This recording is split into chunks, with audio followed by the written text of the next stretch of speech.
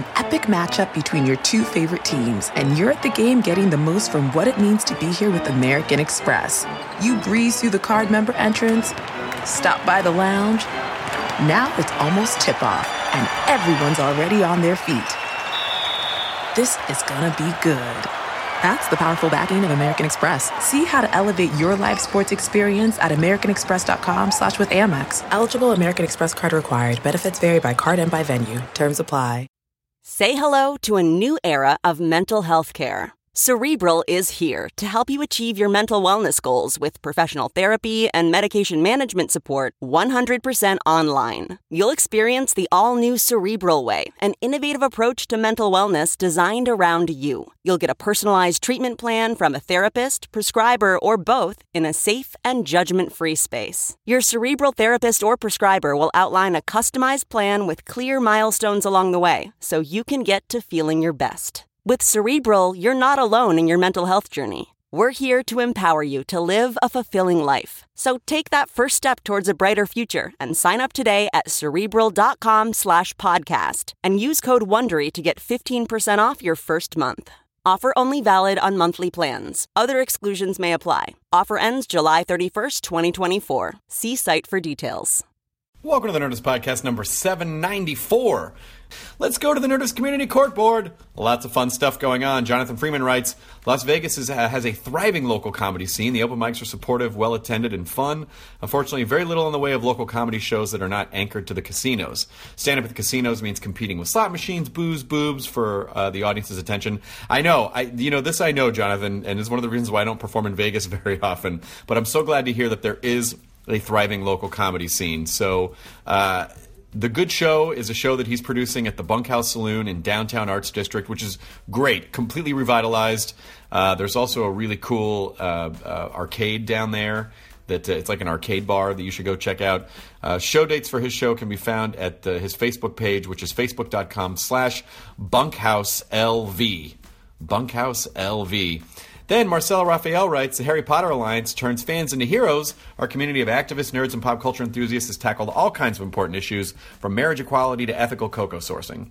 The Friends of the Operating Library fundraiser will be announcing their annual international book drive, Akio Books. This year they're working with Masaka HPA, that's our chapter in Uganda, to raise books for the Good Shepherd School in Masaka. They will send thousands of books to the school in order to stock its brand new library, and the campaign also supports 3 local U.S. events to advocate for increased support for public libraries. Previous Akio Books campaigns have raised over 250,000 books for communities in need, and they couldn't have done it without the generous support of their community. To find out more or donate, go to Indiegogo and search Apparating Library. This I saw on the Nerdist subreddit, which of course is just r/Nerdist. Hey, Nerdist people, my husband Jim Nyland is an avid consumer of comedy and nerdy things and a loyal listener to the Nerdist Podcast. Thank you, Jim. His 50th birthday is approaching March 29th, and I wonder if you could help me surprise him by shouting out to him on social media and or the podcast. Happy birthday, Jim Nyland! It's your 50th birthday, Jim. And I want to tell you something. Not only is Jim an avid comedy consumer and finds time to watch comedy and listen to Nerdist podcasts and watch a lot of great other stuff, but they have 6 kids. 2 17-year-olds, a 19-year-old, a 21-year-old, an 11-year-old, and a 13-year-old. 6 kids, and they still find time. And they all get together, and they kind of, they bond as a family over Nerdist stuff. So he's a VP of sales for Get Fresh Produce in the Chicago suburbs. So thanks to Jim over at Get Fresh. You know what? If you're on Twitter, maybe give Jim Nyland, at Jim Nyland, that's JIMNYLAND, a big ol' happy birthday hug on the Twitter. And on Instagram, he's James Nyland, because he's more formal on Instagram. And there you go. So happy birthday, Jim. I hope you have a great 50th birthday, and thank you so much for supporting. And we adore you, and we send you hugs. And also, your wife is rad. And that's his wife, Beth Nyland, because as the old saying goes, no man is an island. Huh? No man is a and his Beth is his... Oh, explaining the jokes is always the best part. Anyway, happy birthday to you, Jim.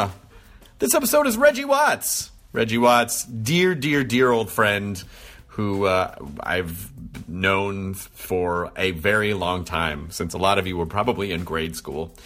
He, of course, is on The Late Late Show with James Corden on CBS every night, and he's in a new film called Creative Control, which you should absolutely watch, and anything that you can find of Reggie's online. The man is a friggin' genius. not just a creative arts genius. He is a legitimate genius. Conversation with Reggie range from farts to accents to regional dialects to particle physics. I absolutely adore him, and I'm so happy that he was able to come back on the podcast. Here's Nerds Podcast number 794 with Mr. Reggie Watts. Katie, roll the thing. That was my vocal scratch DJing. Always better when you explain it. Now entering Nerdist.com.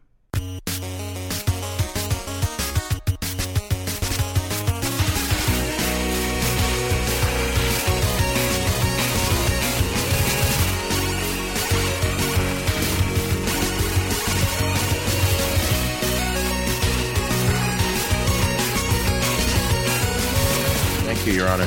So this is a quick summons. This is my client here has found that the process that we're running into is going to be delayed by 2 months, which isn't in agreement, but we're hoping to get past that today. Why didn't you include that in your motion? Well, quite frankly, we weren't prepared, and as taking on the new client, I had to take over the paperwork from his prior representation, so that's why. He murdered the previous judge. Well, that's conjecture. Actually, I'll allow it. Just say random things. I'll allow it. Good. Okay. Case closed? Case closed. I guess. That's what judges say. To be honest, I'm not really a judge. I was just cleaning up the office, and you guys came in and sat down. I didn't even like the other guy. Hey, it was. You know what? It was practice. But it was practice. Since I'm in this chair, I get to make those determinations. Go, you're free. That's how law works. Whatever that guy did, I'm sure he was a dick. Yeah. Oh my God. Perfect. Welcome, Mr. Watts. Thank you. So you're doing a show tonight. You're doing your own show tonight. My own show. Yes, I'm doing a show tonight. I'm doing the band thing that we do every night, which is. But your show's besides at 9. Courtney, our show's at 9. Yeah. I don't. Well, I mean, technically, I could if I went first. But where's it at? Meltdown. Oh, Meltdown. No, Meltdown. Oh, Meltdown. Meltdown. Meltdown Man. No. Okay, now you just added another word. Meltdown. Okay, fine, whatever. Frenchie. I might be able to do it because I have to be there by 10:30. Yeah. If you could go up first. Yeah. And you know if you only want to do 10 or 15 or 20 minutes or That'd be whatever. great. The show starts at 9. You'll be done by 9:20. Yeah, I would love that. Let's okay. do it. Great. Okay. You're in. Great. I made it. Do you want me to set any audio stuff up for you, or you? Oh, I'll probably just.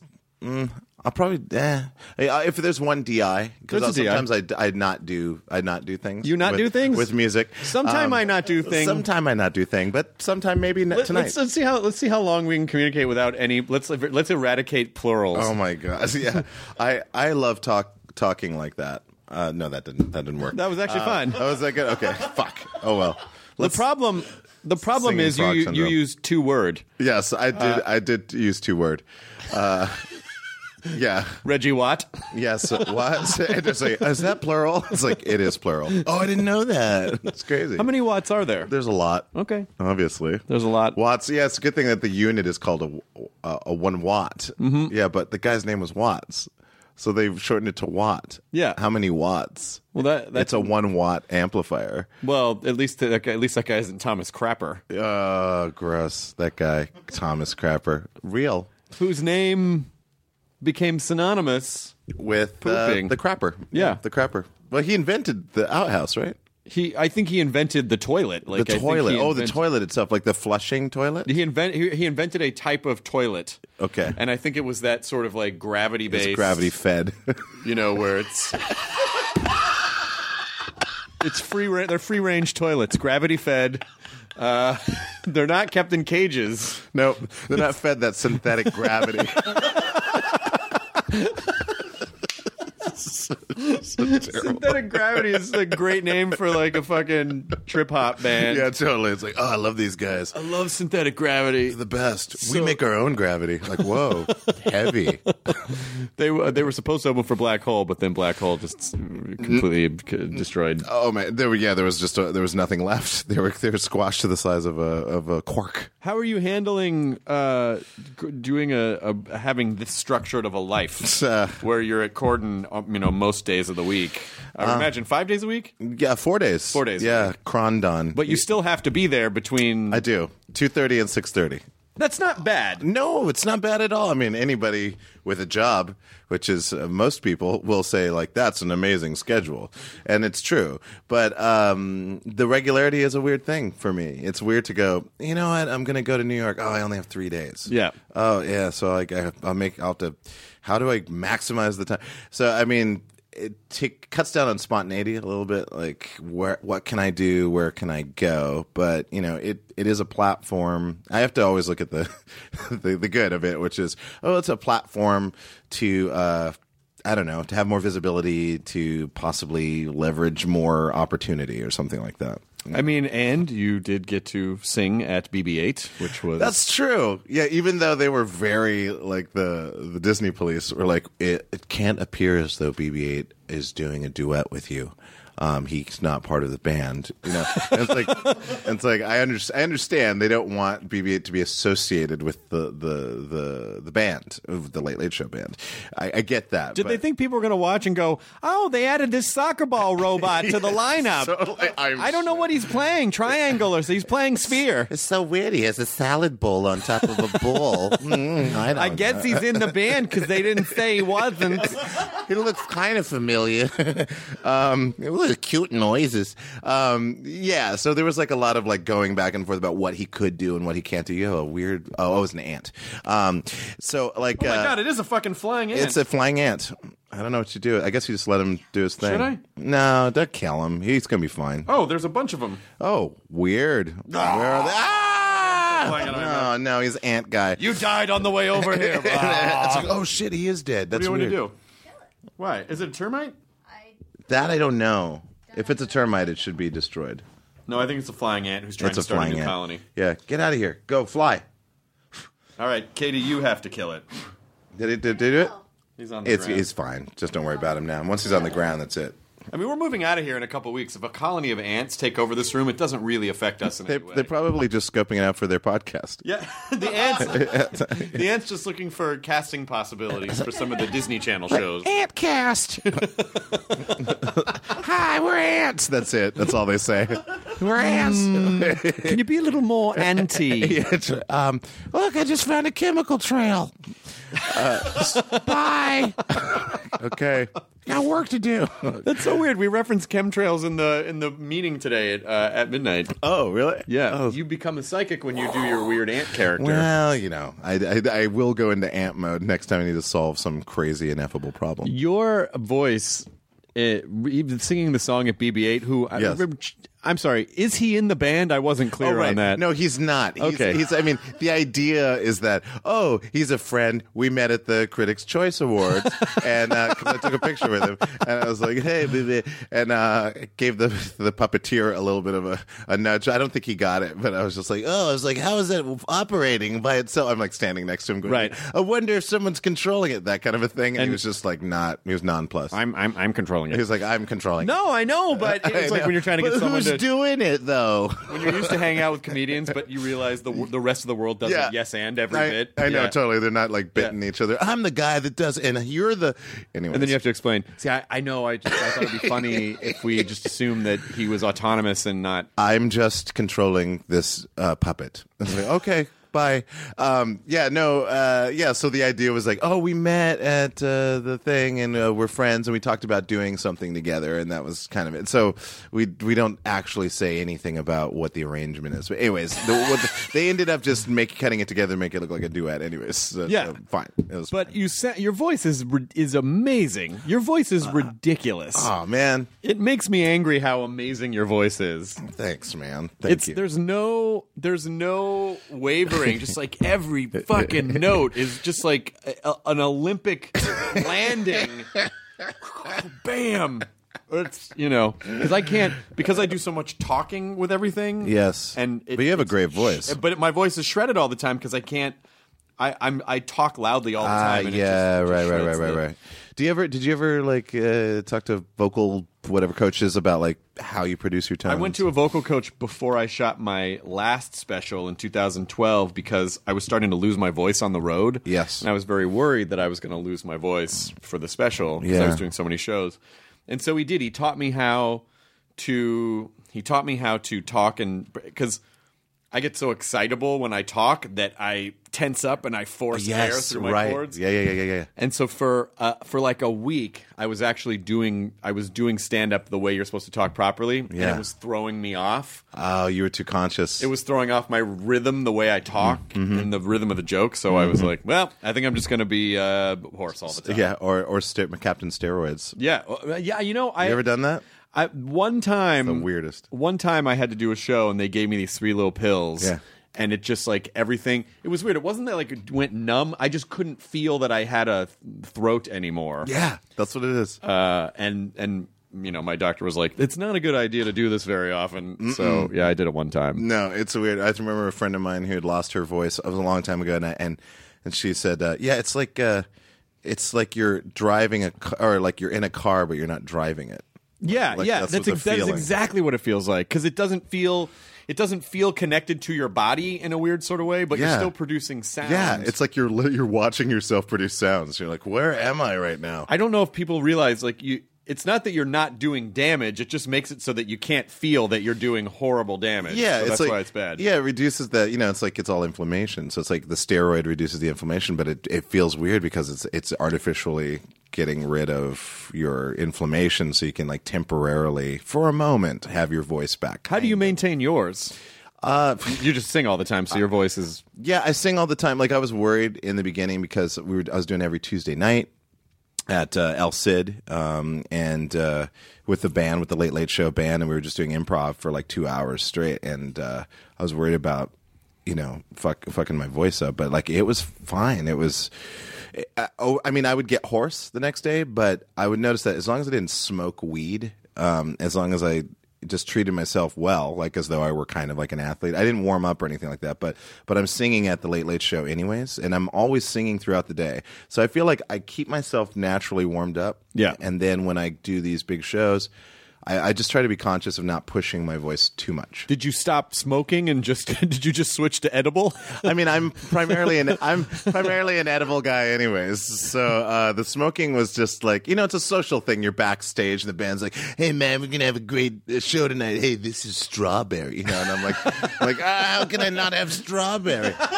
Smells like strawberry. You could just eat a strawberry. I know, but this is a new way to enjoy strawberry. It's so cool, strawberry.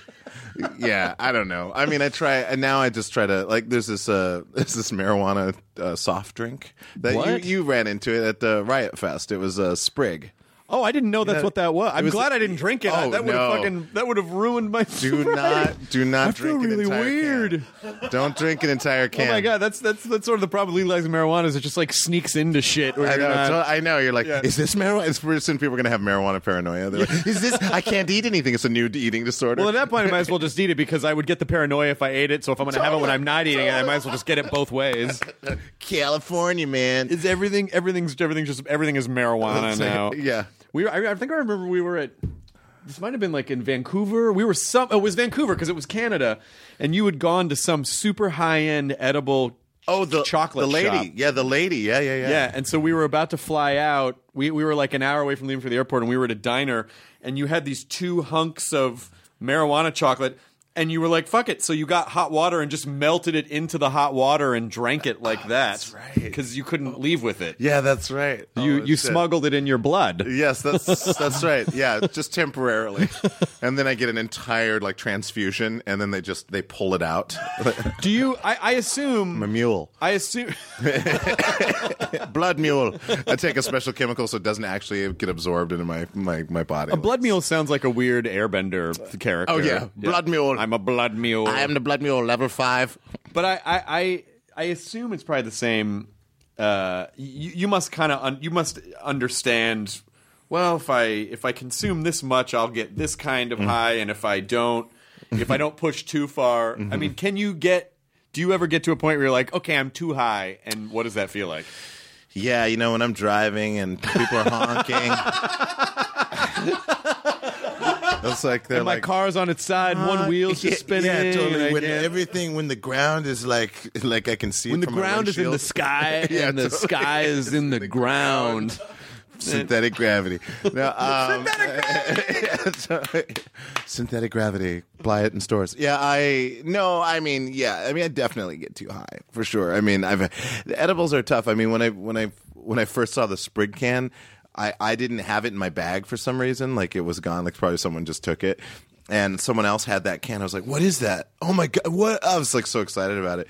And then finally someone found a can for me, and I drank like half of it, and someone was like, "Don't just drink a quarter of it." I was like, well, why wouldn't they just give it to you in a smaller serving? Ask the entire edibles industry. It's my biggest pet peeve about edibles. It's like, here's a cookie, like, oh, that's a beautiful cookie. Yeah, only have a 16th of it. Just break off a crumb. Like a crumb? What are you talking about? Just make the cookie. Just make them smaller. The size, the dose that a normal, because you're gonna want to eat one cookie, right? So just make the one cookie the dose that you're supposed to have, like 5 milligrams, which is the standard basic unit of highness, right?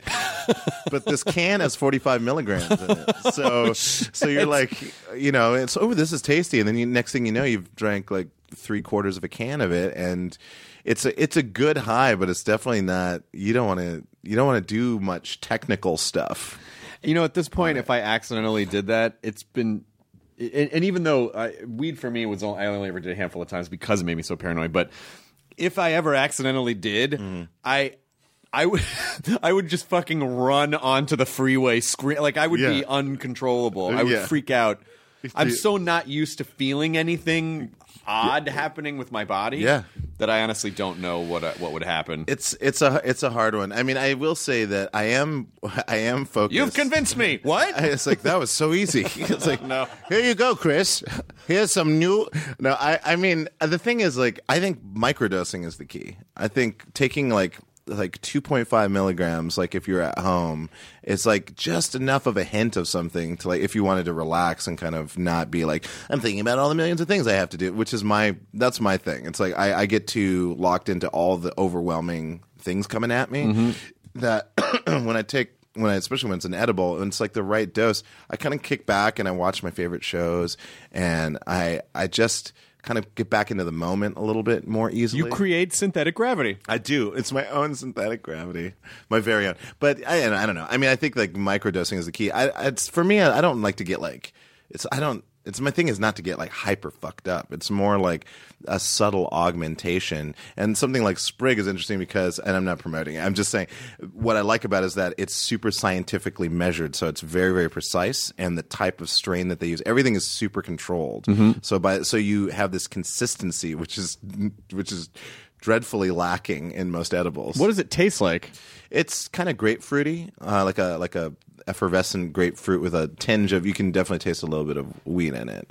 But it's really nice. Like you put it in like a little shot glass, and that amount, like, I don't know, it's a perfect amount for me. But I don't know. I'd love to develop my own products with like St. John's wort mixed with like a little bit of CBD weed or whatever to just kind of help with anti-inflammatory stuff. Like I want to get it more sciencey, so it's less like, man, I'm gonna get fucked up. Are you gonna end up becoming like Miracle Max and living in a tree? And yes, yes, and I'm going to finally remake the Apple Dumpling Gang. Finally, someone finally is going to remake that movie. I mean, of all the reboots, I can't win. Well, of course, you got to do the origin story. Of course, Yeah, and who's going to be Don Knotts? It's like, I don't know.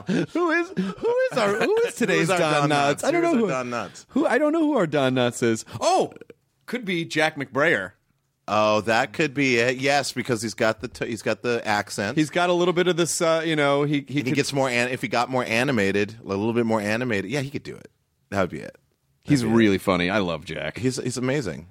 Yeah, I love him in the new was it the Increasingly Poor Decisions of Todd Margaret? Oh yeah. I think they just now call Todd.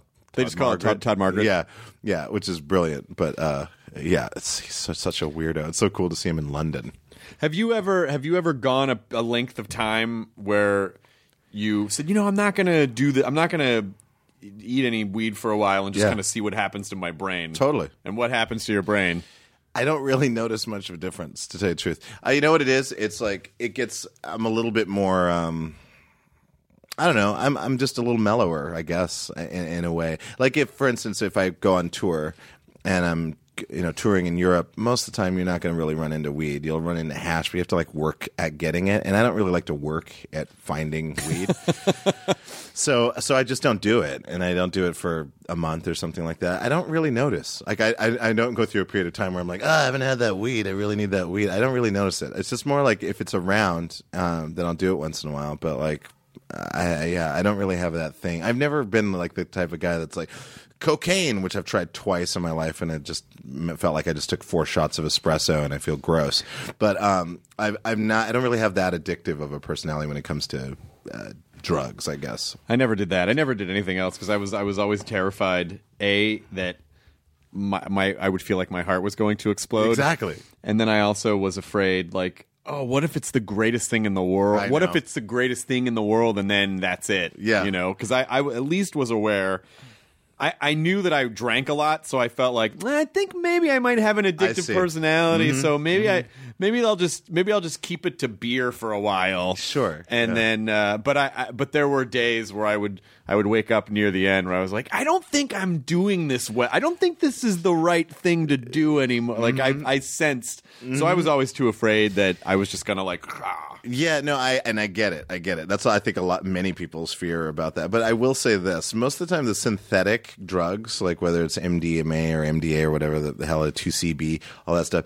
It's good the first time. It's amazing the first time. And then you're just chasing the first time. And it just becomes depressing. Yeah. So I remember, I think I did MDMA or ecstasy 3 times. And the first time I was like, oh my gosh, this is incredible. I'm getting so much emotional insight and I'm connecting with my 2 friends that I'm doing it with. And it's really amazing. The second time I was like, it's pretty good. And the third time it wasn't as good. And I just immediately realized, it's never going to be as good as that first time. Right. So I just never did it again. So like, and then cocaine was like, whatever. And I think I tried it for real once. I tried cocaine for real once in Cleveland. Tells a lot of the story. That's where you do it. I had a gig at the Grog Shop, which is this dope place in Cleveland, and then afterwards, like some people were like, "Hey, come on over for this after party or whatever." It was like 7 people at this cool like craftsman house close to the lake, and this neurosurgeon guy, this like really badass, like kind of country renowned neurosurgeon came over and he had a huge bag of cocaine. Oh my God. And it was just like, well, here's the cocaine, guys. And I was like, okay, well, here I am at this kind of quasi deadhead's house with a neurosurgeon who just pulled out a bag of cocaine.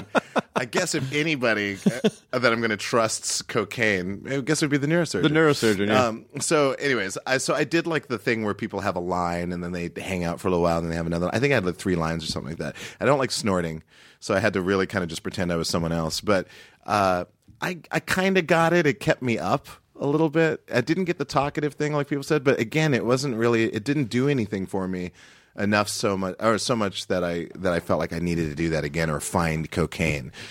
So I don't know. I feel lucky in that respect. Now all I got is weed.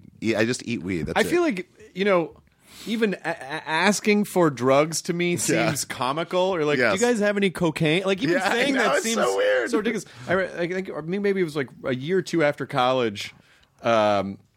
This girl invited me to a party. This girl that I kind of knew in college invited me and Mike Furman, actually. We were roommates at the time. It's like 1995. To a party, and she was like, yeah, and just the way she said it was so weird. She goes, yeah, there's gonna be, it'll be a fun party. There's gonna be music and like some booze. There's gonna be, weed, crack, nachos. Like it was just like she just like dropped the word crack in there. And we're like, what? Like it just sounded so weird to say. It's like you don't speak it out loud. You don't say it. It's a joke. It's like something you hear on the news. Yeah. But we laugh. We're like, but she didn't laugh. So it was like they really were having crack at the party, but it was just such a weird thing to. Wow. We ended up not going to the party. Good idea. Mike and I were very straight laced kids. So actually, one of the few times I ever did weed was with Furman, who went through a period where he, like he would smoke semi-regularly. Yeah. He doesn't do it anymore. Hasn't for years, but he had this box that he got at the Sharper Image in the 80s, which should tell you something. Yep. And it was called the Light, Lyte, and it was a wand, and one half of the light was this was green and one half was red, and it measured the bass and treble. One measured the green, red measured the treble, and the red measured the bass. And so it would spin in patterns, and you hook it up to your stereo, and it would create these insane, flourishing light 3D patterns. like flowers, like a spirograph kind of thing. And we determined the best album to listen to high watching the light was Steve Miller Band's Greatest Hits. Oh my God, that's great. Because especially on like Fly Like an Eagle, or like what? Like we were just the fucking stereotypical like, whoa, the fucking light is crazy. And then I started to get like my heart's beating really fast. You know, it's like I started to get paranoid. Who am I? I don't know what I am. I don't know what I am. Am I consciousness? What are we? What are these what does words? matter? Words. I know what are words. Why do we understand them? Words. I can feel my skin. Like it was one of those, and then that pretty much. Well, I'm glad you made it. I did. It was a lot of kind of like balling up at the end near the corner and just being like, okay, you're gonna be okay. You're gonna be okay. Yeah, you're gonna be right. okay. You're gonna be okay. Yeah. You know? Oh God, I know that. I've had it. Well, although, like, when I'm doing that, I'm just like, oh, that's cool. This is that thing that people talk about. That's cool. Enjoy it. You're even chill with that. You're even chill with your freak outs. Totally. I'm like, oh, yeah. Oh, my God. Oh, my God. Oh, actually, the only time I think I ever felt like I was in danger was in Amsterdam when I did an entire space muffin, which someone didn't tell me that, because I was used to doing the whole thing. Like, when you get a space cake, you do the whole space cake. And someone didn't warn me that you're supposed to have half of this one. Anyways, I did it, and I had like the worst set of my life at Boom Chicago, where I went a half an hour too long and didn't remember the last 45 minutes of my set. And then my friends all left me, and I was like, yeah, they're like, you're okay, right? I'm like, oh yeah, I'm totally fine. I'm outside of Boom Chicago, and there's like, what was it, Dumb Square or whatever, that's like some square that it's located on, and there's like, a restaurant with like outdoor seating that has like a little chain railing, or like kind of a chain to cordon it off.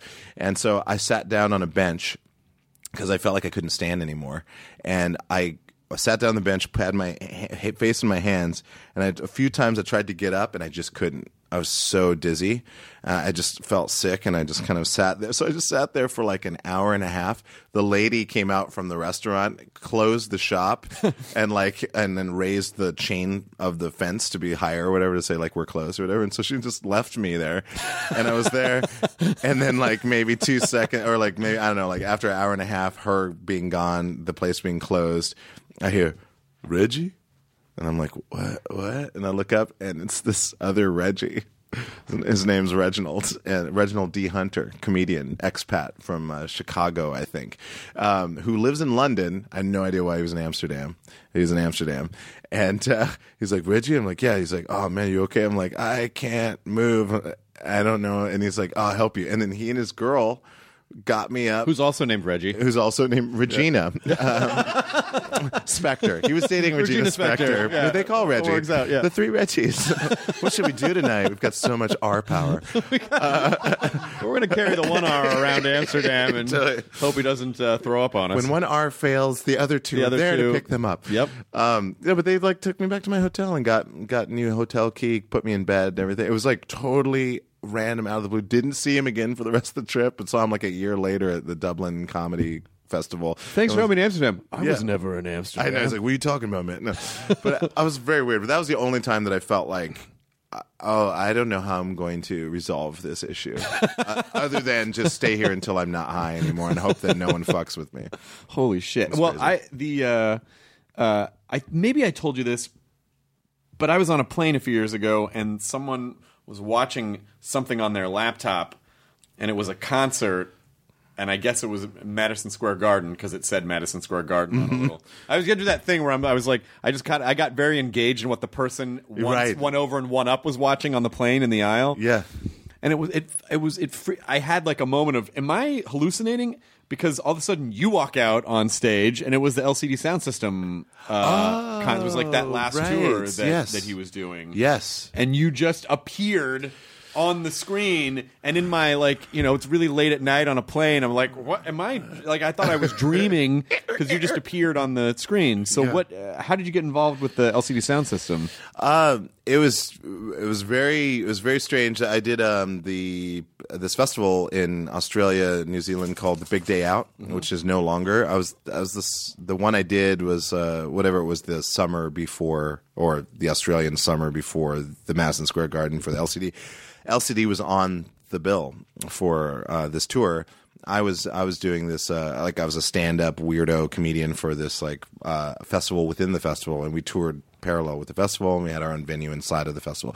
Anyways, they were there, Deftones, Rammstein, all these crazy rock bands. And I had never seen LCD Sound System before, so I finally got to see them, and I was like, oh, these guys are incredible. They're all playing every part that you hear. There's nothing sequenced. Everyone's playing it by hand. It's like artisan electronic music. And I was totally impressed by them. And then I realized that they were playing this song called 4433, I think was the name of it, that sounded like a song that I thought some band sampled a vocal of mine from a band that I had in the mid-90s called Mock-Tube. And we had a song called You Can't Hide. And the chorus was, you can't hide. You can't hide. That was it. And so when I'd be out in Williamsburg and I'd hear this song come on the speaker, I was like, what? Did this band sample me and kind of tune it down a little bit? I don't know. And then I gave that up, and then I realized it was LCD that was singing that song. And I didn't say anything about it. I was like, oh, that's crazy. I just noted it. I watched them 5 more times in all the cities that they played in. Afterwards, I had some nice conversations with Nancy, his right-hand man, and Murphy, and so we talked, blah blah blah. Then then that was over. I was going back to New York, and then I heard, oh, they're playing their last show at Madison Square Garden, and then I immediately thought, okay, I have some friends at DFA. I'm gonna try to see if I can get some tickets to go see them. And then I heard about the thing where the scalpers bought up all the tickets, and they were like, okay, fuck you, scalpers. We were adding 4 shows at Terminal 5, and they're going to be free to devalue the tickets that the scalpers. That's awesome. And so it's great. It's a Rolling Stones trick. And I was like, oh, that's great. Then I get an email from Nancy saying hey, do you want to play with us at Madison Square Garden? I was like, are you fucking kidding me? And I was like, yeah, of course. I would love that. That's even better than getting tickets.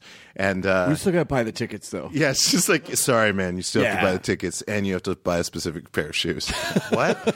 Okay. But so then I show up at the rehearsal space, and okay, what do you guys want me to do? And this is totally crazy synchronicity. They want me to sing the You Can't Hide part in 4433, and there's 4 vocal parts, so I could have done any of the other ones, but that's the specific one they wanted me to do. And then I pulled up the song on my phone. I was like, listen to this, and everyone, the whole band listened, and everyone was kind of silent for a second. They were like, that's really weird. And everyone was like, that's very weird, but that's the part I ended up singing. So in that, so there was a complete coincidence, total coincidence. You don't think it's possible that it just one of them, maybe Murphy, heard it somewhere and it just got stuck in his brain and he didn't realize? It's possible, but I mean, Mock-Tube was such a regional, it was a Northwest band. It didn't really have much exposure out East, and he's I think he's an East Coast guy or Midwest East Coast guy. I don't know how he would have heard that. I mean, I don't know. I played it for him. I think he would have thought, he would have been like, oh, I listened to Mock-Tube or something, but no one... And there wasn't a look of well, I'm not going to tell him that I knew about. It was just, It was just an honest that's crazy. You can't, and it's the same notes. You can't hide, and then their version is your love away from me, world. You can't hide. That was it. And mine was you can't hide, you can't hide. It's just very, very, very, very bizarre. But anyways, that's how it came about. We were on tour, we kind of connected, and he's a fan of comedy. He's a huge comedy fan, so he liked my comedy, and we got along. So that's how it happened. What are your stage shows like now? I mean, just seeing, so one of the most fun things that I've ever gotten to do was that tour we did in 2004. I know, right? We toured. I'm not telling you this because you know this. I'm just telling you. Mike Furman and I were doing Hard and Firm, and we paired up with you because you were kind of a fresh transplant to L.A. at that point, I think, or you were just popping up around L.A. I was popping up around L.A. Yeah, and I saw you the first time at UCB, and we did a tour of the West Coast to almost literally no one. Yes, that's right. We did some really amazing venues like the Triple Door, and then we did some smaller bar venues and to almost no one. Yeah. And it was so much fun because none of us were doing anything that had any exposure at the time. Yeah. So there was no way to get, like, I don't even know how people would have known to come out and see us. I know. No podcast. This was kind of a pre-social media era. There couldn't tweet it out. It was just like, no podcast, no anything. It was just all like old school local promotion, and in each of the cities, the people were like, "No, thank you." But, no fancy shows for us, thank you. But it was so much fun because our approach was our songs were sort of like sketches in that they were built, and that's what they were every time. And your show changed. Every show was different. Although I think. That's where I think maybe you evolved Fuck Shit Stack on that tour. Absolutely. And it started it kind of evolved throughout the shows and then really kind of became Fuck Shit Stack by the end of it. That's right. Yeah, that's right. Yeah. But is your show still that improvisational in terms of like whatever you feel like doing in the moment, or is it more structured now? Is your live show more structured? It's still pretty improvised. I mean, I have tropes and modes that I can go into. I'll be like physical humor or a song, this style of a song or something like that. Or languages. Languages, weird sounds. Like there are things that it's kind of like a gear shift. It's like a gearbox. Like I just have different gears I can go to. What happens once I go into that gear, who knows? But so that's enough of a structure. And then I'm always monitoring myself, trying to do new things. I'm always trying to approach things in new ways. So it's still pretty, I'd say 95% improvised. How do you know when to release? Like if you decide like, I want to release an album, like what is that now? Like if so much of your stuff is improvised and it's so in the moment, how do you capture that on what would be a traditional means to give content out to people? Yeah, right. I mean, they're just improvised, so both of my specials were just me. Like my first special was me performing in 3 different shows. And they just edited between the 3 different shows. And then my second one was just one show. It was a live at Central Park, and that was just one show. So that was one show, and then interspersed with sketches. The one that I'm about to do I can't say who's it's for, but the one that is going to happen, you'll hear an announcement about, will be like a theater show, but I'm going to run it twice. So an audience will come and experience it like a theater show. There'll be bits that happen. Are you a Kurzweilian subscriber? Like Singularian? Yes. Not so much. I think that he's right about the technology that we're creating will become a little bit more biologically adaptive. I think that will happen. I don't think we're going to. I don't think like implants, like becoming machines, like by placing machines within our bodies. I just don't think that that's necessary. I think that we'll develop different relationships to technology. I can imagine at some point someone being able to make you feel as though you were in a telepresence robot. So you're in Tokyo and you're like, oh, I feel like I really am in Tokyo. I can feel the breeze on my skin. But we have a way of transmitting the sensations from thousands and thousands of miles away. So I imagine that could happen. But I just don't think we need to I need a cybernetic arm, unless you lost an arm and you need a right. But people electively putting microchips under their skin. I mean, there'll always be some cyber geeks that want to do that, and they'll do it, and it's fine, it's great. But I just don't. I think the technology, hopefully, is going to get better in the user interface department. It definitely has to get better in the user interface, just in terms of being. Because it's so funny, as technologically advanced as we feel like we are, we're still interfaced with machines the way machines would interface with. Exactly. We're still hunched over. Yes. Many other. Yeah. 4. It works 3 out of 5 times. Like we just don't. I mean, I every time I'm always like, okay, well, I press the icon and then it's an animated expansion into the app. It's like, first of all, get rid of the fucking animated expansion. Just make it. And I understand they're buying time for the program to load. And I get that, but technology should just be like boom, boom, boom. It should be so fast and so intuitive that we just swim through the things that we want to do, and then we put our technology away. I want technology to get the fuck out of the way. It's like, so it's ruling. We're basically repair technicians. We're walking IT people, like constantly. Like, oh, well, my Bluetooth, it's not connecting anymore. Let me go into my settings, turn off Bluetooth. No, wait a minute. Let me, I'm going to have to reset the phone. You're going to do a reset. Like, all that crap. And then people walking around hunched over looking at phones. It's so inelegant, and we're in an interesting phase. There's a crossover point. I did try the Meta 2s, the augmented reality, interactive augmented reality display system. I think that's promising because it frees up your hands, and you're able to see graphical information just overlaid in your everyday world. It'll present a new set of problems, and actually, the movie that is out now, Creative Control, that I'm in. That's the movie that you're in. Yes, and that addresses that issue in an interesting way that probably will happen. But if you keep yourself in a tool mindset, productivity mindset, I think it will be an interesting way because to interact with technology, because then your hands are free and you're just seeing things and using intuitive gestures to initiate things, as opposed to, oh, okay, here's an app. I'm so tired of like squares within squares within squares. It's so primitive to me. Like, I feel like our technology is so primitive. You don't like the idea of digital nesting? No, not so much. Another one. Here's another one, and there's another one. It's so tiny. It's so nothing. It vibrates. You can press and squeeze the screen. It's just, and I'm like, why are our phones rectangular? We don't need them to be rectangular. I understand video formats and all that, but they should be more ergonomic. They should feel better in our hands if we're going to use handheld technology. I just feel like we're not doing a very good job. I'm telling you, what I really would love to happen is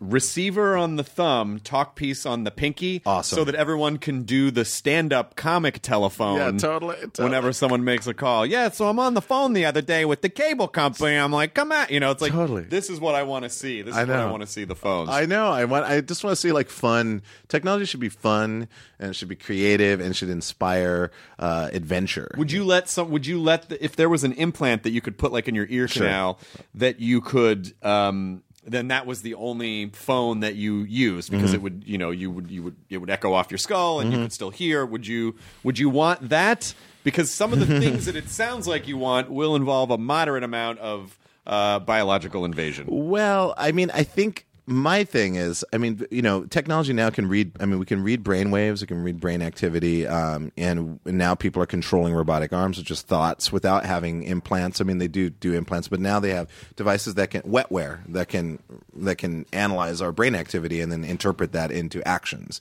And I think that there will be plenty of opportunities for non-invasive technology. That's something that you would just wear, like that goes behind your ear, that takes care of all of that. Like, without, because the problem with technology is it's always going to upgrade.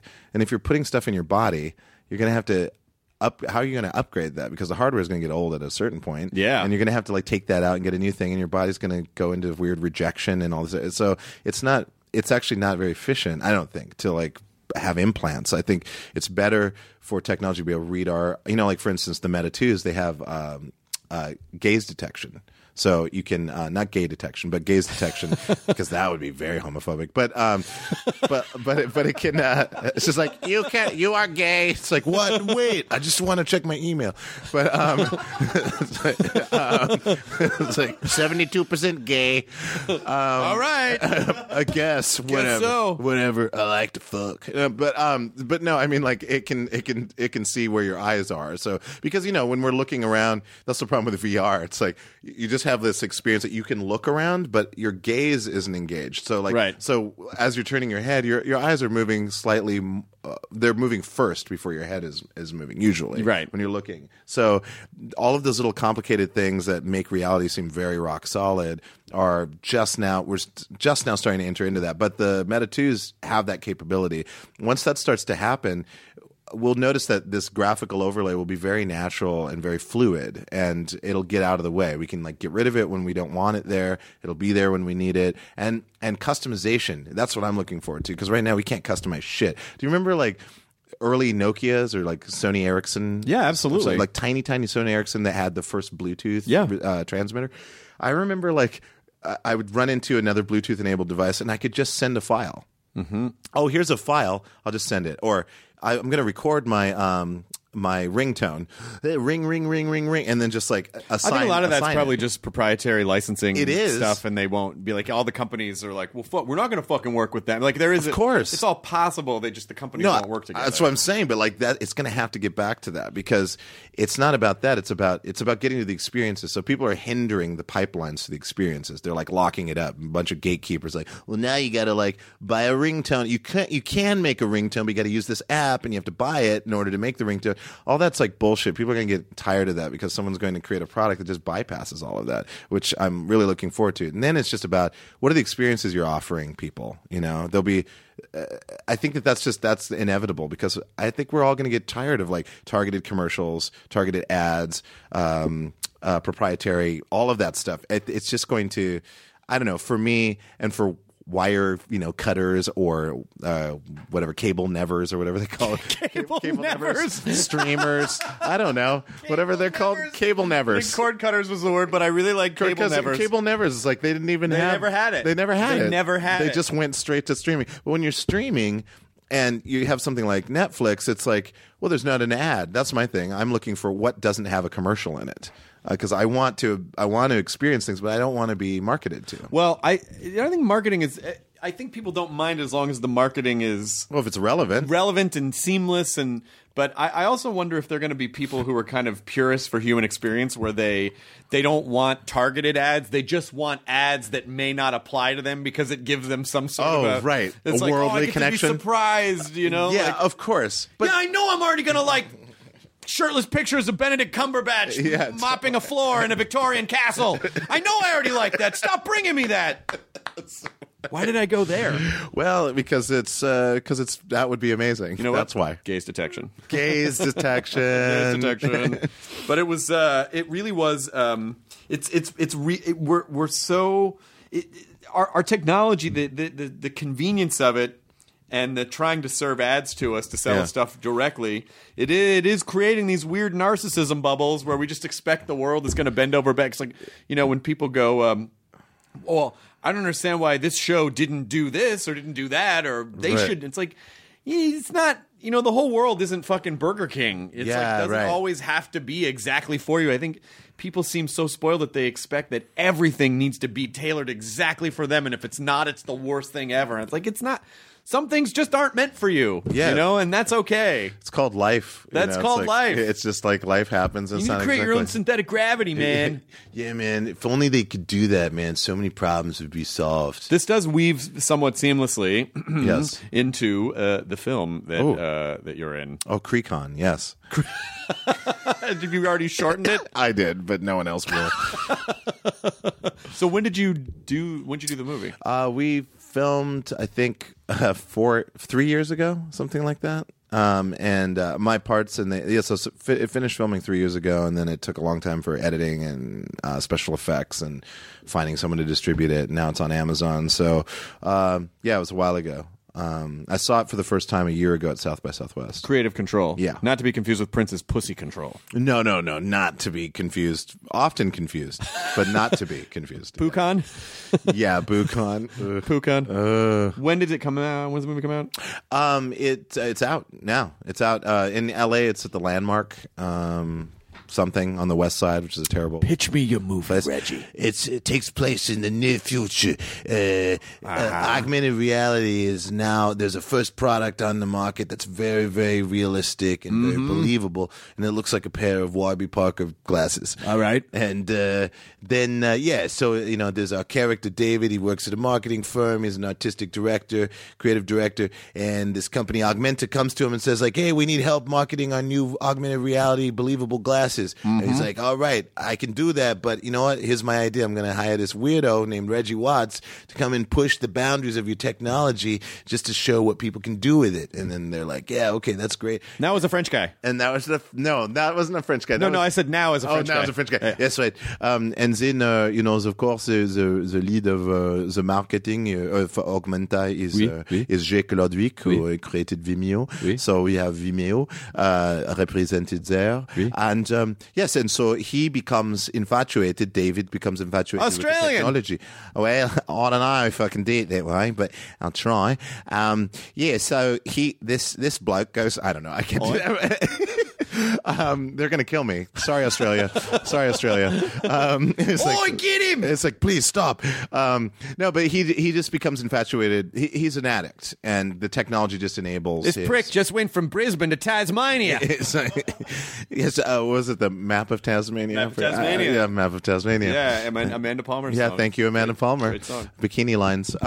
Yeah, basically he uses the technology in a very weird science kind of a way of like constructing his own perfect woman that he has a relationship with. And it kind of goes awry. It's just a composite that he falls in love with. But he's also an addict, and it just kind of shows you like when given an opportunity to like experience something great or to become involved in something potentially life-changing, people tend to pick the dumbest option, which is porn or some kind of an addictive control. And so that's what he ends up using the technology for. And it's just like this beautiful downward spiral that you see him go into. And no one in the movie, it's great, no one in the movie is redeemable. There's not one redeemable character in the movie, and it's a very cold reality.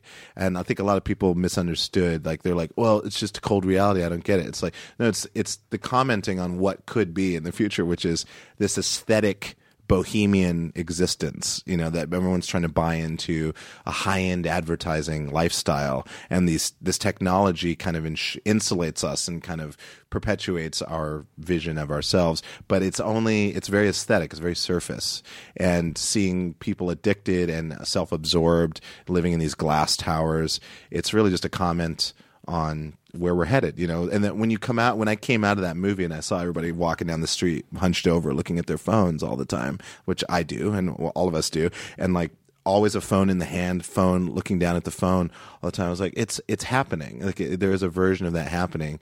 And yeah, it's a good question. It's like what sci-fi does best. It asks interesting questions and hopefully starts some dialogue. So I really like the movie for that.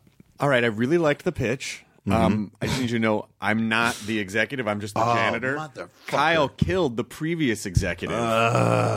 Allegedly. But I'll allow it. I'm going to allow it. So we look.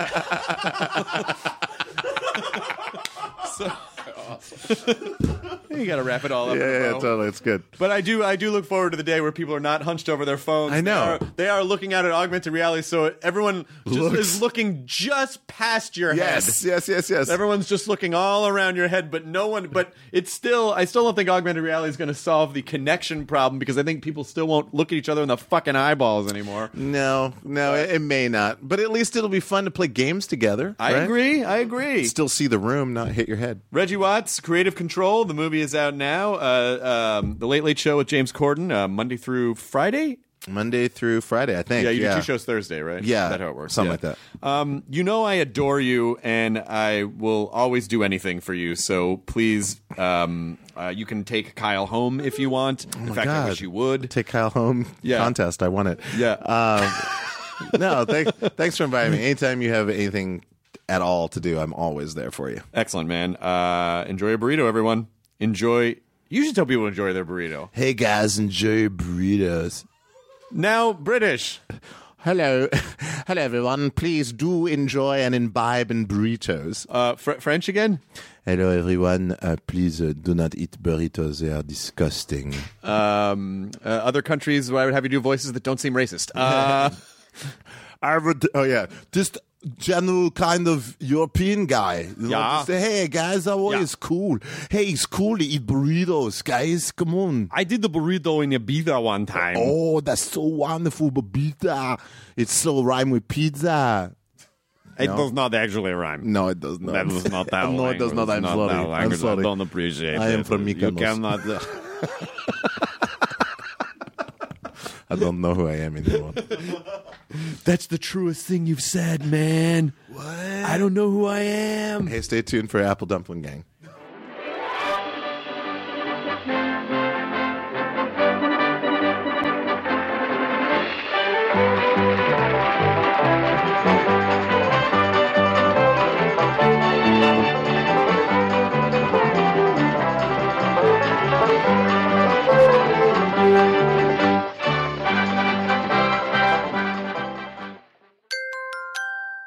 Now leaving Nerdist.com.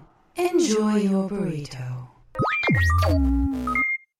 It's all a lighthearted nightmare on our podcast, Morbid. We're your hosts. I'm Alina Urquhart. And I'm Ash Kelly. And our show is part true crime, part spooky, and part comedy. The stories we cover are well-researched. He claimed and confessed to officially killing up to 28 people. With a touch of humor. I'd just like to go ahead and say that if there's no band called Malevolent Deity, that is pretty great. A dash of sarcasm and just garnished a bit with a little bit of cursing. This motherfucker lied. Like a liar. Like a liar. And if you're a weirdo like us and love to cozy up to a creepy tale of the paranormal, or you love to hop in the Wayback Machine and dissect the details of some of history's most notorious crimes, you should tune in to our podcast, Morbid. Follow Morbid on the Wondery app or wherever you get your podcasts. You can listen to episodes early and ad-free by joining Wondery Plus in the Wondery app or on Apple Podcasts.